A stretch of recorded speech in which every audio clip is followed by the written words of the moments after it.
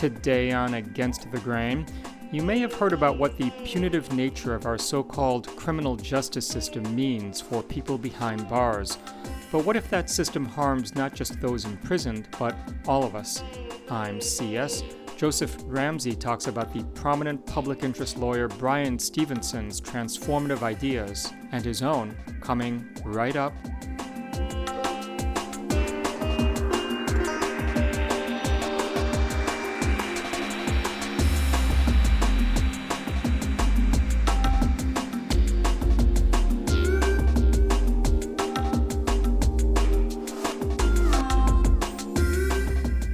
And this is Against the Grain on Pacifica Radio. My name is C.S. Song. People who commit heinous acts often end up in prison. Many are given sentences like life without possibility of parole, or even the death penalty. Do they deserve this? Should we lock them up and throw away the key? And perhaps most provocatively, are they so different from the rest of us? Bryan Stevenson, the acclaimed public interest lawyer and human rights advocate, has devoted his career to being with, listening to, and representing in court people who have been charged with violent crimes. Why? What does he see that we don't see? Does Stevenson think that even the hardest of hardened criminals deserve another chance? Joseph Ramsey, an activist, organizer, and UMass Boston-based scholar, has found Bryan Stevenson's work tremendously insightful and moving. In an essay he wrote for the journal Socialism and Democracy, Ramsey draws on many of Stevenson's insights and develops a number of his own. Ramsey's article focuses on what he calls the compassionate radicalism that Stevenson evinces and advocates for in his best-selling memoir, Just Mercy. When Joe Ramsey and I connected recently, I asked him for some background on Bryan Stevenson. Bryan Stevenson is the executive director of the Equal Justice Initiative, which is a human rights organization in Montgomery, Alabama. He's best known to most people, perhaps, for his best-selling book, Just Mercy, which is a memoir as well as a social critique. It was also made into a popular Hollywood film, including Jamie Foxx in a very powerful and award-winning role. He's essentially been a defender of people who are in prison, often for unjust causes or who have faced really unfair sentencing. He has defended people, particularly people who have been condemned to life sentences, people who have been condemned to death by execution, and he has helped to really build a movement for death penalty abolition and for the abolition not only of the death penalty, but what he and others would call the other death penalty, life in prison without the possibility of parole. So he's an inspiring figure who started out just individually defending people, mainly predominantly in the former Confederate states of the Deep South, but has grown into not only a successful legal defender of the poor and oppressed people who are often caught up in the incarceration system down south, but the builder of a kind of regional and a national movement and a public spokesman on issues of economic and racial justice, as well as the need for quite radical criminal justice reform. I don't know if he calls himself a prison abolitionist or not, but he's definitely someone who's helped to open up space for quite substantial and deep critiques of the race-class bias that runs through the criminal justice system, so-called criminal justice system in this society of the United States. The full title of Stevenson's memoir is Just Mercy, A Story of Justice and Redemption. It was published in 2014. The book centers on Stevenson's efforts to save the life of a death row inmate named Walter McMillian. What should we know about this person, Walter McMillian?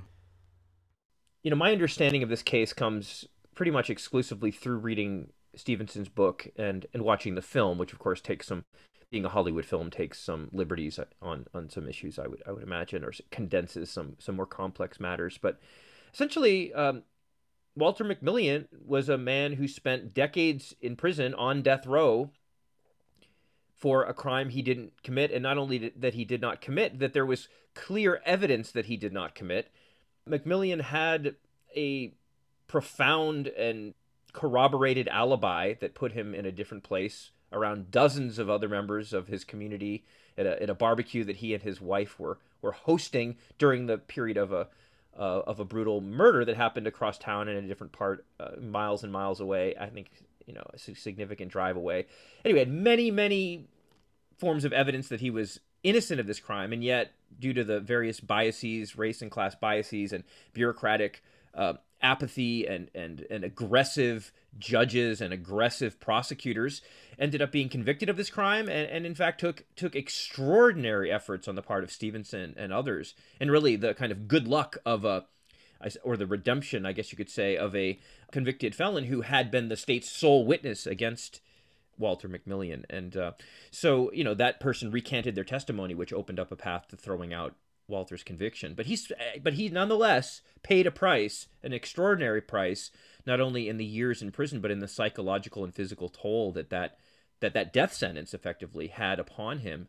And he, my understanding is that he died only a short period after his release.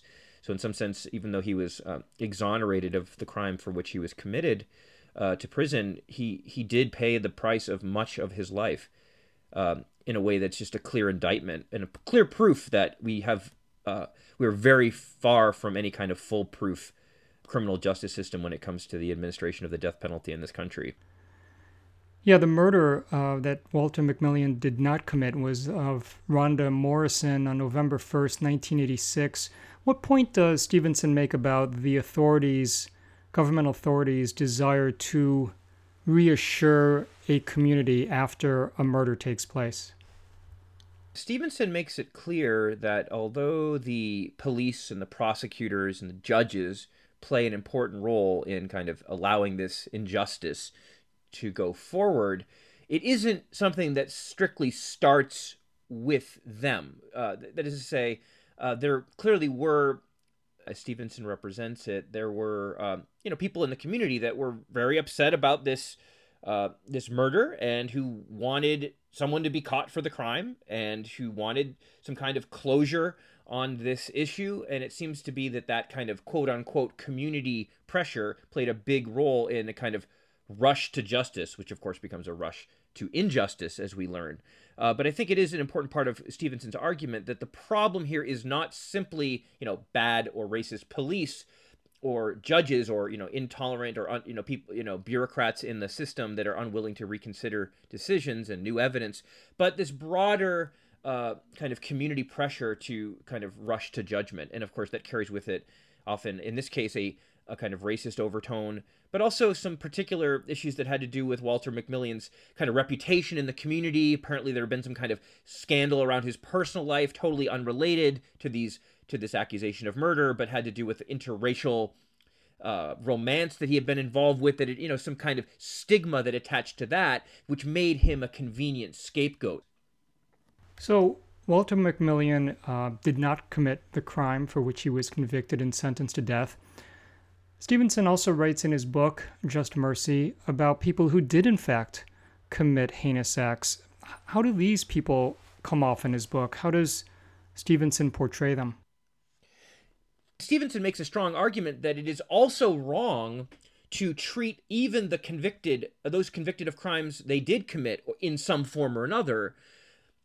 It is wrong to condemn them in the way that this society often does. One of these people goes by the name of Herb Richardson. And Herb Richardson is described in the book as a figure who has had many troubles throughout his life, mental health struggles, trauma that has followed him, post-traumatic stress disorder following his service in the war in Vietnam, going back to the 1960s and early 70s.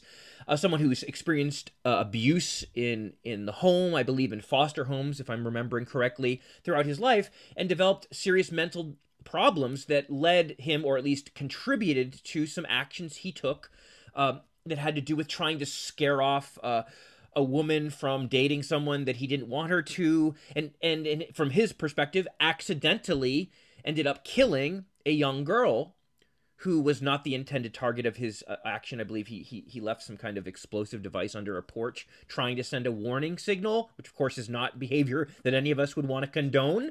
Nonetheless, it was a kind of aberrant action of a person who was in mental distress and who clearly needed help and was not getting it, and yet he did something for which he professes great regret and sorrow, and he killed a young girl, not intentionally. And Stevenson makes the argument that the way the system treats the Herb Richardsons of the world is, just as, in a very different way, but just as morally horrific and utterly socially dysfunctional and irrational in the long run, as well as cruel as what is happening to the Walter McMillions, who are, literally being locked away for crimes they didn't commit. So I think there's a number of examples of people that Stevenson humanizes and even personally defends to try to lighten their sentences and get them out of prison and give them a chance to redeem themselves outside of the prison walls. And I think that's really where the heart, or what makes this book so powerful to me.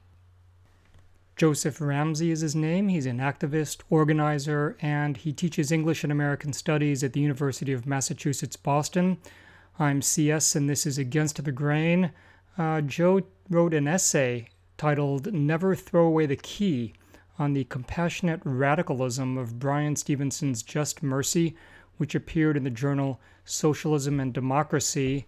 And again, Just Mercy is the title of Stevenson's memoir, as well as a film that came out 5 years after his memoir was published. What does Stevenson relate in the way of a comment that Herb Richardson made to him moments before going to the electric chair? Oh gosh, yeah, that's an intense moment. It's an intense moment in the book, and in some ways it's even more intense in the film, which, does have its virtues in taking some liberties in the way that Hollywood can. Herb Richardson tells Bryan Stevenson that essentially no one had ever been as nice to him in his life. No one had ever listened to him and been as caring to him as people were in the prison the day of his execution. Right? That these, even the guards, that are charged with escorting him to the death room, that are basically charged with killing him, still have such a sense in Stevenson's telling that something wrong is here, and that this is a human being, and that they should be kind to this human being, even if especially because he only has a day of life, that they try to get him the meal that he wants. They try to play the music that he wants. They try to assure him that the flag, the folded American flag that he's entitled to, or that his relatives are entitled to after he becomes deceased as a veteran of the United States military, ensuring him that they will get that flag. Richardson makes this comment kind of offhand to Stevenson, but Stevenson sits with it in his memoir and reflects on it, and essentially, I don't have the quote in front of me here, but essentially says, wow, like, where are all these people that cared so much about this vulnerable human being, Herb Richardson, when he needed them, when he was being subject to various kinds of abuse in his childhood, when he was facing unemployment and economic poverty in the town where he grew up, when he came back with post-traumatic stress disorder after serving the U.S. imperial, unjust military cause in Vietnam. Where were people, where was, in effect, the system to take care of this person before it got to the point that in their derangement and isolation and kind of mental health crisis killed someone, and therefore sent themselves to the death chamber by implication. Right, so it's a powerful moment that not only humanizes Herb Richardson, but effectively, it starts to humanize even the guards around him, those who are charged with reproducing this vicious, murderous, in my view, system. Still kind of know it's wrong on some level, or maybe they wouldn't say that out loud, but they know they're about to kill a human being, and there's a kind of uneasiness about that, which I think Stevenson wants us to see as the sign that things could be different, right? That in fact there are many people even inside the system that might be brought up to the position of seeing how wrong this is. The closer you are to an actual execution, I think Stevenson reminds us, the harder it is to just kind of fall back on the tidy, self-righteous abstractions of how, this is just justice being done, or an eye for an eye, or whatever. In focusing on the most vulnerable and broken people in our society, which is what Stevenson's book does, on vulnerable and broken people in prison, what effort does Stevenson make to generalize that condition to maybe the broader public, to say that here we have vulnerable and broken people, but maybe that kind of those kinds of qualities exist in the public at large. So one of the lines from Stevenson's book, which I actually kicked off my own article with as an epigraph, goes like this. Stevenson says, "Our brokenness is also the source of our common humanity, the basis for our shared search for comfort, meaning, and healing. Our shared vulnerability and imperfection nurtures and sustains our capacity for compassion." And so I think at the core of what I call Bryan Stevenson's kind of radical compassion or compassionate radicalism is a recognition that all human beings are vulnerable. All human beings in this society, in the world we have today, are forced to develop in conditions not fully of their own choosing.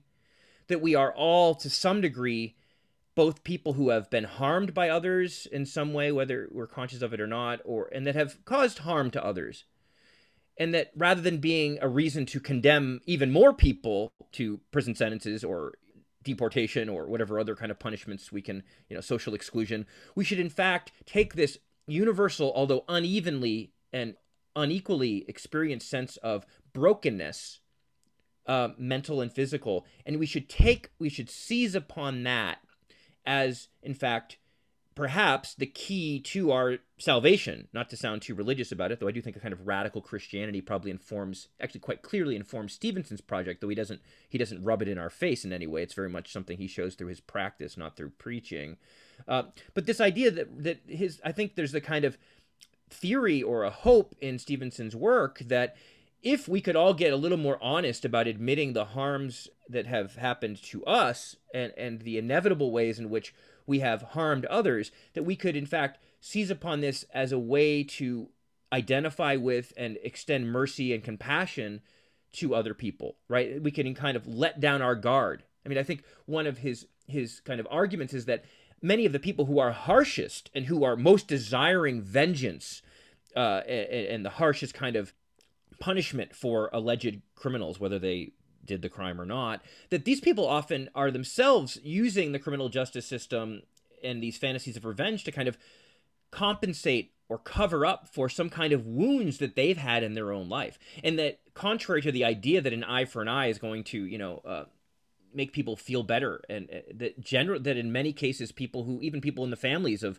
murder victims, that after the execution goes through, they end up feeling terrible about it, that they feel like they've been complicit in another murder rather than feeling like that they've washed the pain of an old one away. So I think one of his arguments is really for kind of getting in touch with the deep kind of vulnerability as like a kind of inherent part of the human condition, and specifically the human condition as it's lived in a society, such a violent kind of society such as the United States that is so unequal in so many ways and is so psychologically as well as physically kind of abusive of people, albeit again in very uneven ways. He's not saying that everyone experiences the same kind of hardships at all, but that a certain level of that, just in being mortal creatures in a kind of racist capitalist society, everyone in a patriarchal society, I think is very important to mention here too, sexist society, there's no getting out of this situation without getting some mess on you. And I think one of his arguments is that if we can all like recognize that mess that we're in, not due to any fault of our own, or at least not due solely to our own faults, that we would be in a healthier place for actually addressing not only recognizing the humanities of others, but actually getting into honest conversations about how we can transform the conditions in people's lives, socioeconomic, health care, and so forth, that actually lead people to such miserable ends as, let's say, Herb Richardson's, right? So he really is trying to get us at in recognizing the vulnerability and the redemptive capacity of someone, even a convicted, admitted murderer like Herb Richardson, that we could maybe look at ourselves and think, are we too kind of victims of circumstances that we maybe don't often want to talk about, but if we were willing to kind of recognize that in ourselves, we could make more progress on addressing the fundamental root causes of some of this stuff, and instead of just reproducing the harm in our very kind of hardness towards others, which doesn't heal us, and it just guarantees we'll inflict wounds on someone else. Joseph G. Ramsey is his name. He is a activist and organizer. He's a podcaster. He hosts and co-produces the podcast Shelter and Solidarity. And he's senior lecturer in English and American Studies at the University of Massachusetts, Boston. This is Against the Grain on Pacifica Radio. My name is C.S. Song. A few minutes ago, you said the phrase, and it comes up in your article, and it may well come up in Stevenson's book, again, Just Mercy, the memoir of Bryan Stevenson. Each of us is more than the worst thing we've ever done. So, given that understanding, what is Stevenson, and what do you think of the labeling of people as, criminal or drug dealer or felon or murderer? Yeah, I think this is one of the most profound points that Stevenson makes in his book.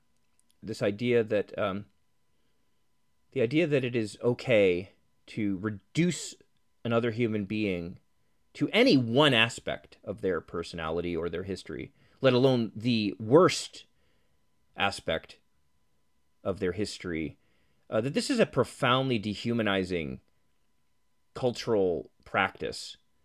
And it is, unfortunately, I would say, I think Stevenson would probably agree, but not one that is, confined to the criminal justice system, but which we can see kind of creeping into culture and politics of this country and perhaps other countries around the world, in what some people call kind of a punitive turn in American culture, which is, of course, related to trends in actual, incarceration, but not reducible to it. And I think, every human being is an incredible mix of capacities and experiences.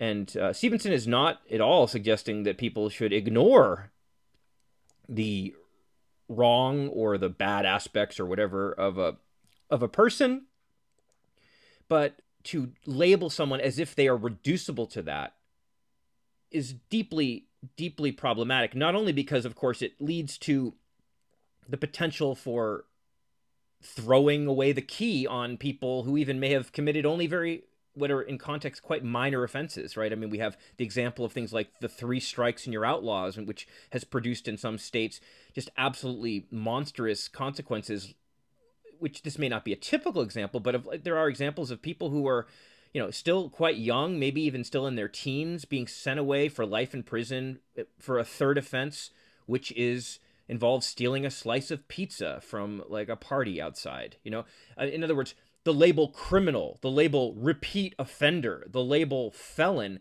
can hide much more than it illuminates. It hits our emotions. Like, you hear someone's a felon. Oh, how about a repeat felon? It's very easy to think, oh, this is a person who's a bad person. Their badness is what's essential about them, right? It really pushes us away from asking the question, or makes it very uncomfortable to even raise the question, well, what were the circumstances around this accusation or this conviction? Were there mitigating circumstances that made this, an act that was not of this person's not in their, right state of mind, right? Were they doing it in their teenage years because of great peer pressure? Were they doing it because someone else was threatening them if they didn't? Were they doing it because of their mental health status or an addiction they were struggling from at the time? But the pressure of these kind of buzzwords, these really heated labels, it suggests that they were just a bad seed from the beginning, as if they had some bad genes or something.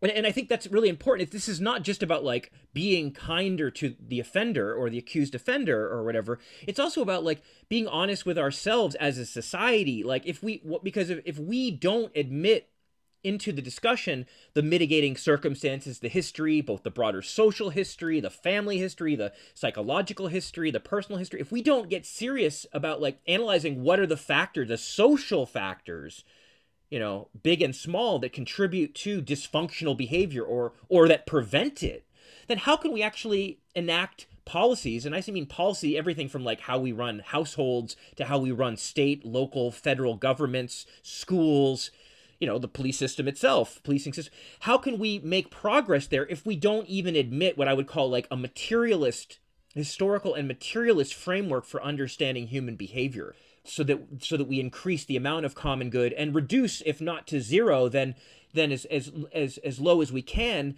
the kind of circumstances that are most likely to lead to what are in isolation seen as monstrous acts, but seen sociologically and historically and psychologically are actually very predictable outcomes of certain kinds of dehumanizing circumstances. So it's not only, the labeling is not only a problem because it like leads us to be overly punitive towards others, but it's actually, I argue, and this is where, I think Stevenson picks this up, but I try to take it a little further in my piece to say, like, this also is a way, this is kind of labeling and moralism and black and white thinking is a sure way to keep us from improving our society, and a sure way for us to delude ourselves into a kind of arrogance that we are above, we are just morally superior beings, and has nothing to do with the circumstances and the privileges that we maybe have lived with.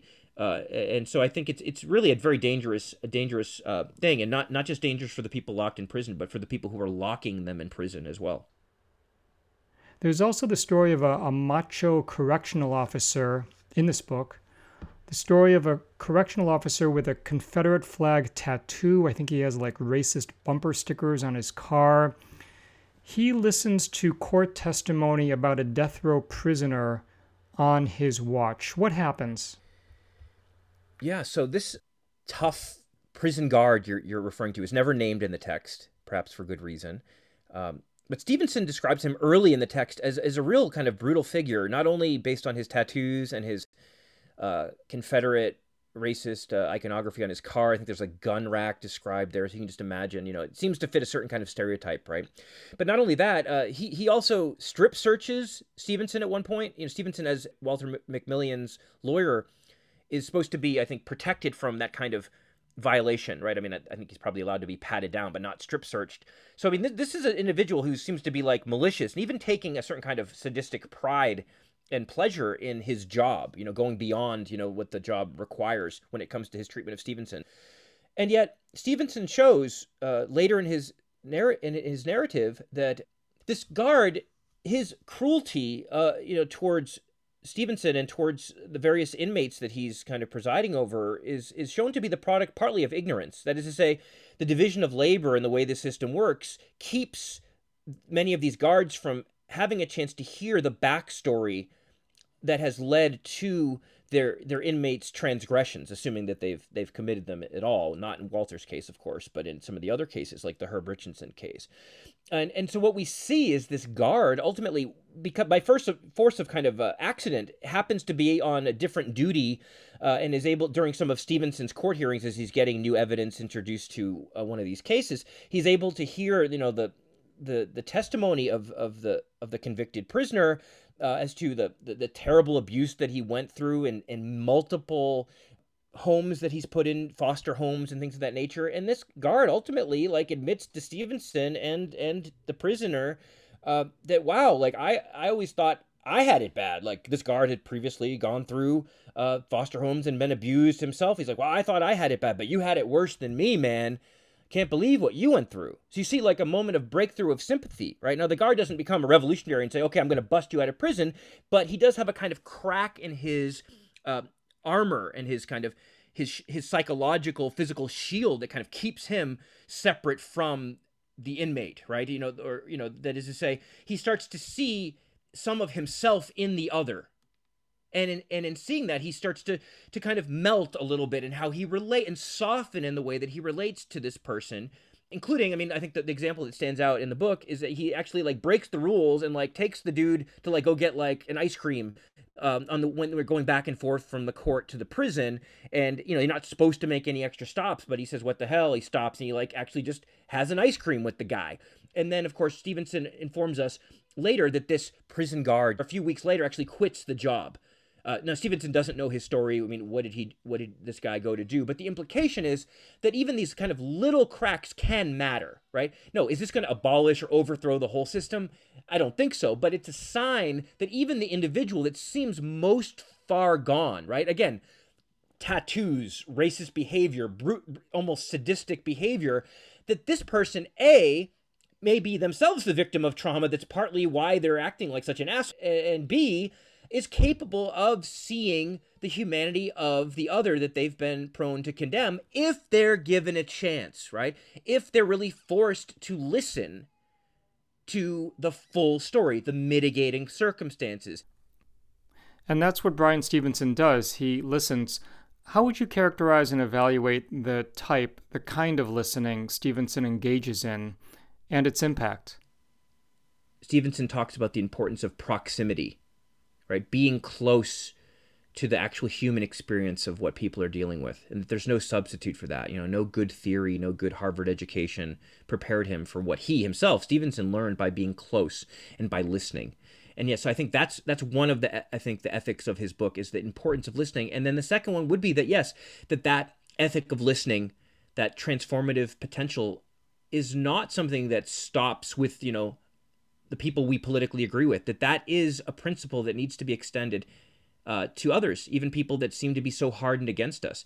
Now, he's not suggesting that's going to be an easy process, but I do believe that it's essential that we be open to that, and that we organize and educate and conduct discourse in a way that is welcoming, if you will, traitors to the system, right? Welcoming people, rehumanizing, rather than an approach, a rhetorical approach or a political approach that's kind of looking for excuses or reasons.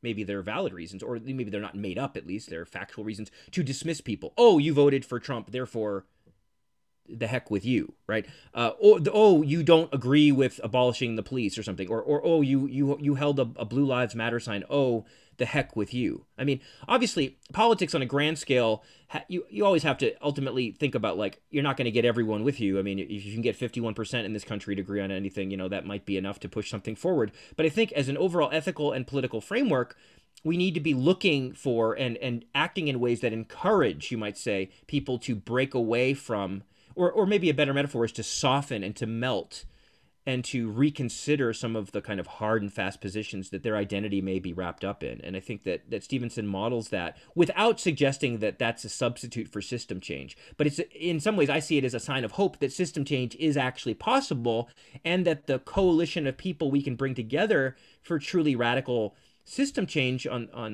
whether it comes to the carceral state or other issues, may be a broader and different looking coalition than we often maybe fool ourselves into thinking, when we only judge people by their kind of hard exterior presentation. We need to be open and actively trying to build a broader movement that might even include, former prison guards, right? I mean, I have a student, one anecdote here. I'll just say I have a former student, I'm not going to name them, but he was one of my best students I ever had in an English class at UMass Boston, and he's now a prison guard. And I actually talked with him while I was writing this article, and I asked him, he read the article with great interest, and he said, yeah, man, like when I was being trained, they tell us, like, about the prisoners is, like, how much of a threat they are. So every way in which they're taught how to deal with people is, like, seeing them as potentially violent. And so there's very little, as he was describing it, very little attention to, like, the mitigating circumstances, the sociological history the people are dealing with. And then so he even as someone who's trying to be a different kind of person inside the system, was very aware that, like, his mind has been shaped by a particular kind of discourse that really discourages the kind of thing that Stevenson's bringing out. And I think, again, I'm not, like, saying we should hold our breath for, like, prison guards who still have a stake in, like, the existing system to be, like, the leading force for change. But wouldn't it be great if we could get 10% of them, right? If we could, 10%, similarly with other institutions that we often think about wanting to disrupt or resist on the left, policing institutions, the military, whatever. Wouldn't it be great if we actually had an organized contingent of people that were willing to speak out from within? And of course, this happens here and there, but I think not nearly as often as it does. And I think Stevenson, he doesn't take it this way, but I think the lessons of his book, like, could be put to political use beyond, the specific cases that he discusses. Joseph Ramsey teaches English and American Studies at the University of Massachusetts, Boston. He's an activist, an organizer, and a pretty prolific author, and we're looking at a piece that he wrote for the journal Socialism and Democracy about what he calls the compassionate radicalism of Bryan Stevenson's Just Mercy, which again is Stevenson's memoir, the full title of which is Just Mercy, A Story of Justice and Redemption, published in 2014. I'm CS, and this is Against the Grain on Pacifica Radio. So at one point in this piece, you talk about how Bryan Stevenson's opposition to the death penalty, the reasons he's opposed to the death penalty, don't align with the usual arguments made in opposition to that horrific sanction, the death penalty. And you derive from this two axioms, two fundamental human rights. Lay that out for us. As you mentioned, Stevenson does not emphasize the more familiar reasons to be against the death penalty. And I think there are plenty of them, and Stevenson agrees with probably quite a few of them, arguments about its, the inevitability of an innocent person being put to death. Obviously, of course, the pronounced racism of the death penalty's application, the likelihood of someone being sent to death row for killing a white person versus a black person, drastically different. I mean, there are these are more familiar arguments for being against the death penalty. There's also, of course, a kind of economic argument against it, that it's inefficient because it costs so much in all the legal appeals and so forth, that's an argument I don't think Stevenson would really want to unite with as much. But there are these familiar arguments. Stevenson's, I think, more radical opposition to the death penalty also leads him to be an opponent of life in prison without the possibility of parole. And that is to say, both the death penalty and life without parole are ways of kind of flushing other people down the toilet. They are ways of forgetting that every human being is capable of redemption. And the two principles I derive from his discussion is one, the principle that we are all vulnerable in some sense, broken creatures, and secondly, that we are all unfinished projects, that is to say, works in progress, capable of change and possible transformation. And from that kind of, I guess you could say, philosophy of the human nature or the human condition, I sharpen the point further by saying that we should be able to derive from them two fundamental human rights. One is a right to mitigation, and secondly is a right to transformation. And the right to mitigation means essentially the right to have life circumstances and past history factored into all judgments about oneself in the present, which is to say, pushing back on that labeling discourse we were talking about earlier, that it seems like you can flush away someone just because of one thing that they've been tagged with. And the second, the right to transformation, that is to say that people must be and have a right to be provided a space and a time and a context and the resources to improve, to grow, and to change. And I say this is essentially like having a right to have both one's past and one's potential count, the right to have a history that is respected and attended to, and the right to a future. And it's from this perspective you can see that it's the issue, the more fundamental philosophical kind of wrongness of the death penalty is not limited to the death penalty, but to any kind of throwing away the key on someone, giving up and shutting the door forever on someone, whether that has to do with locking them in prison or perhaps other forms of forever punishments we might imagine, the cultural equivalents, but specifically talking about the criminal justice system here. A right to mitigation, a right to transformation. That's what I derive from Stevenson. And in light of that, what do you make of calls on the left for Kyle Rittenhouse to be given a death sentence or life without parole for his actions on the streets of Kenosha, Minnesota, shooting and killing 2 people and injuring another during a Black Lives Matter protest, or for maximum sentences to be given to killer cops or racist vigilantes? I mean, what do you think? How would you evaluate calls, from many, many people on the left that they be punished to the fullest extent possible? Yeah, a great question, and a challenging one. We can talk all this philosophy and sociology, but you get to concrete examples, it can get quite challenging. So I do want to try to choose my words carefully here. I mean, my first comment would be that it is understandable and perhaps even unavoidable that in the climate that we're in, culturally, politically, in this country, and have been for some time, that many, though not all, on the left, or who consider themselves on the left, would default to some of these positions. That is to say, if the measure of justice, which is to say the measure of a human life's value, is to be measured in how many years or how much poison you inject into the person who killed that other person, right? If the measure of a life, white or black, is how long you punish someone for who harms that person, white or black, then it's understandable that the demands for equality would express themselves as demands for equivalency in punishment. But I do think there is, thankfully, another kind of sector of the left that, sometimes calls itself abolitionist or, anti-carceral, that argues that really the challenge is not just to render equivalent the kinds of punishments that are given to, their side versus our side, or whatever, the people that they identify with, the conservatives or the cops or whatever, versus our people, but to question this logic itself and to somehow find a way to break out of this carceral logic and this idea that the main function of a criminal justice system or a public safety system, that the principal function should be about retribution, which is kind of like a fancy word for like vengeance, right? Or punishment.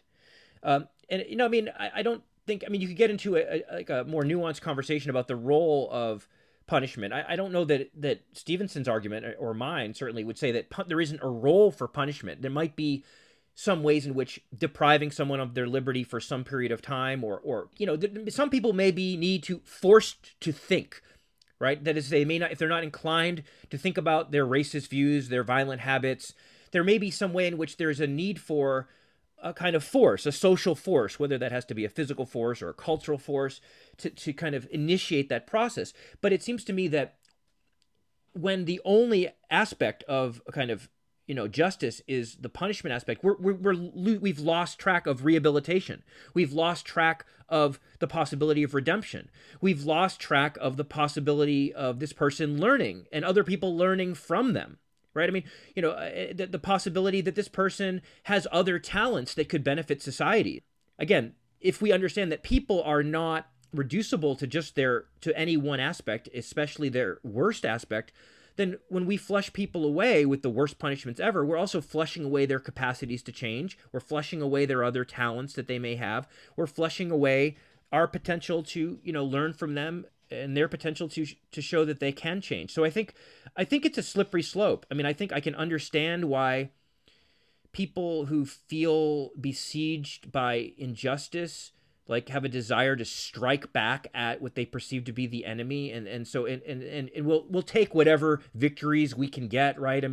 Even if all we can get is just a stiffer sentence for Kyle Rittenhouse or something, or some killer cop, then we can at least feel like, okay, we won this one. But if what we're doing is engaging in just if we are involved in a discourse that just continues to escalate the punitiveness of our society, I think we're actually helping to normalize the extreme punishments that are already going on in the United States rather than questioning them. One example of this would be to say, there's a lot of evidence that black men or black people are subjected to longer sentences or harsher sentences than white. So let's make the white sentences more harsh too. Well, interesting, but that now that just means that the white people are going to be as oppressed as the black people were, right? Not in relative terms, but in absolute terms, and also in relative terms compared to Europe or Japan or many other countries that don't punish even the harshest crimes in the way that the United States punishes minor crimes. So I do think there's a real danger of that the left normalizes and ceases to be a dissenting voice with respect to this increasing punitiveness of our society. We've only got a few more minutes with Joe Ramsey. What about Bryan Stevenson's work reminds you of Richard Wright?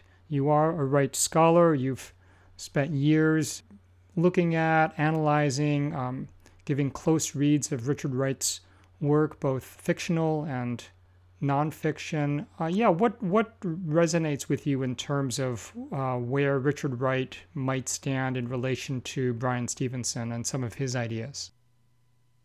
Both Bryan Stevenson and Richard Wright bring to our attention the humanity and the complexity of circumstances, psychology, history, human possibility that lurks and persists in areas where many would have us believe that humanity has been extinguished. They both dwell in different ways with the condemned.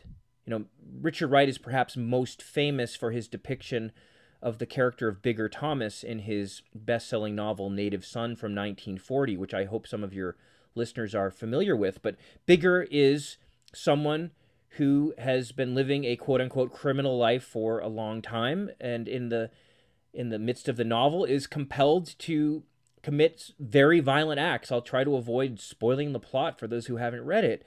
But essentially, Wright himself, after publishing the book, wrote to a close comrade at one point to say he was really shocked that so many readers, quoting Wright now, so few readers, rather, seemed to see that he meant to emphasize Bigger's humanity, and that the entire novel was written to sear that one idea into the reader's mind. That is to say, the idea that Bigger, despite his monstrous acts of violence, is deeply human. And Wright asked this question, this is his language: are we going to let what capitalism has done to Bigger make us reject him? Will the drapery of his hate, Bigger's hate and fear, make us afraid to recognize the human impulses, warped to be sure, which surge and dominate him? End quote.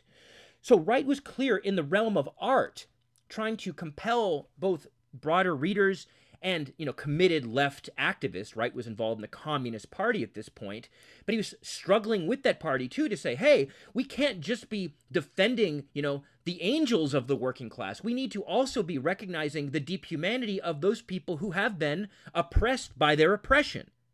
We need to study and learn from the reality and the complex reality of the Bigger Thomases of the world, not only so that we can try to win them over to the cause of social change, but so that we develop our own understanding, again, of the social and psychological factors that produce hatred, that produce fear, that produce violent reactions to circumstances beyond people's control, right? And Wright was very clear that he believed that if the left wouldn't do that, if it wanted to just live with these tidy categories that, every black poor person has to be an angel if they're in a novel, or has to be like a hero and can't be themselves marked and marred by the oppression of their lives, then the fascists would win the battle of hearts and minds, because the fascists would speak, or at least would make appeals to the complicated psychology of working class people in the United States and in other places. And so for Wright, getting past our kind of tidy labels of people, whether those are racialized labels or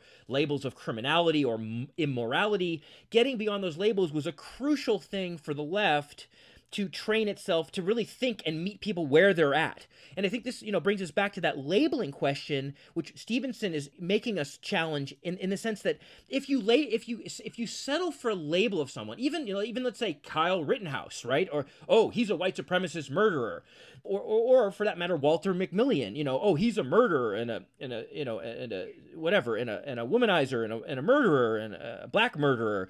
If you accept those labels, then you feel that you are relieved of the obligation to investigate, right? To actually watch the videos for yourself, read the history yourself, read the evidence yourself. And if you don't need to investigate, then you don't need to get close, right? You don't need to actually get inside the head of a Bigger Thomas, right? Or get inside the head of a Herb Richardson, who actually did commit a violent act, as we recall, right? So, but the tragedy of this labeling, then, as Stevenson and Wright bring it out in different ways, is that if you don't get close, whether through reading a novel that really goes into the investigation of a character's life experiences, or lingering with the Herb Richardson in a jail cell before he's killed to learn his complexity and humanity, if you don't get close, then you're not going to see the cracks in the wall that right? You're from afar, it just seems like everyone's in their little compartment, good and evil on different sides of the wall, or good, black and white, or whatever, law-abiding and criminal. But when you look closer, Stevenson and Wright, I think, both show us, you can see that there are cracks in that wall. There are ways in which Bigger Thomas could have gone a different direction than he ended up going, right? Even before and after his famous murders, right? if we get close, we can see both what went wrong to bring about a dysfunctional result, but we can also see the possibilities, the seeds of possible change, the potentialities, the cracks in the system as it is. So frankly, I mean, to go back to the Kyle Rittenhouse case, I know people who don't even, they didn't want to watch the videos or listen to the court cases, and they feel like they already knew their position on it. But when I watched that video and so listened to the court case, I mean, obviously I didn't agree with a lot of what that guy did, but I could, once he put himself in that position, man, I can understand his fear.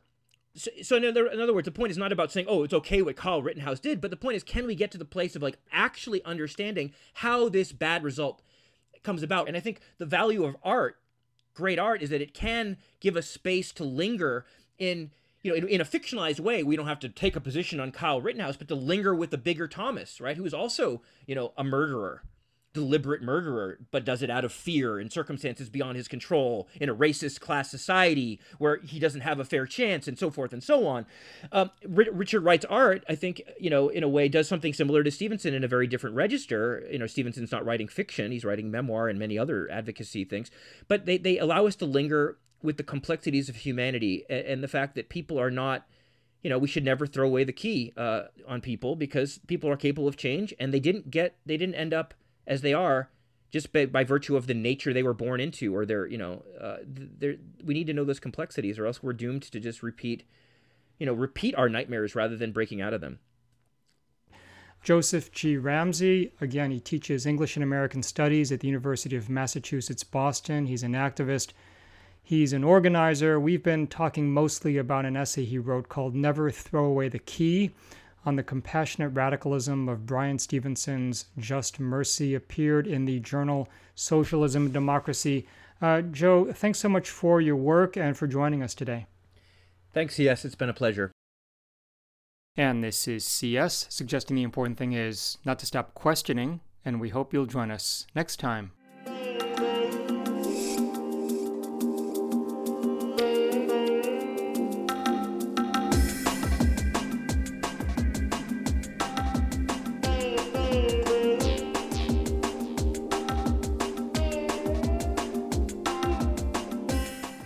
Against the Grain is produced by Sasha Lilly and C.S. Song. You can visit us online at againstthegrain.org, where you'll find on-demand and downloadable audio, resources, and more.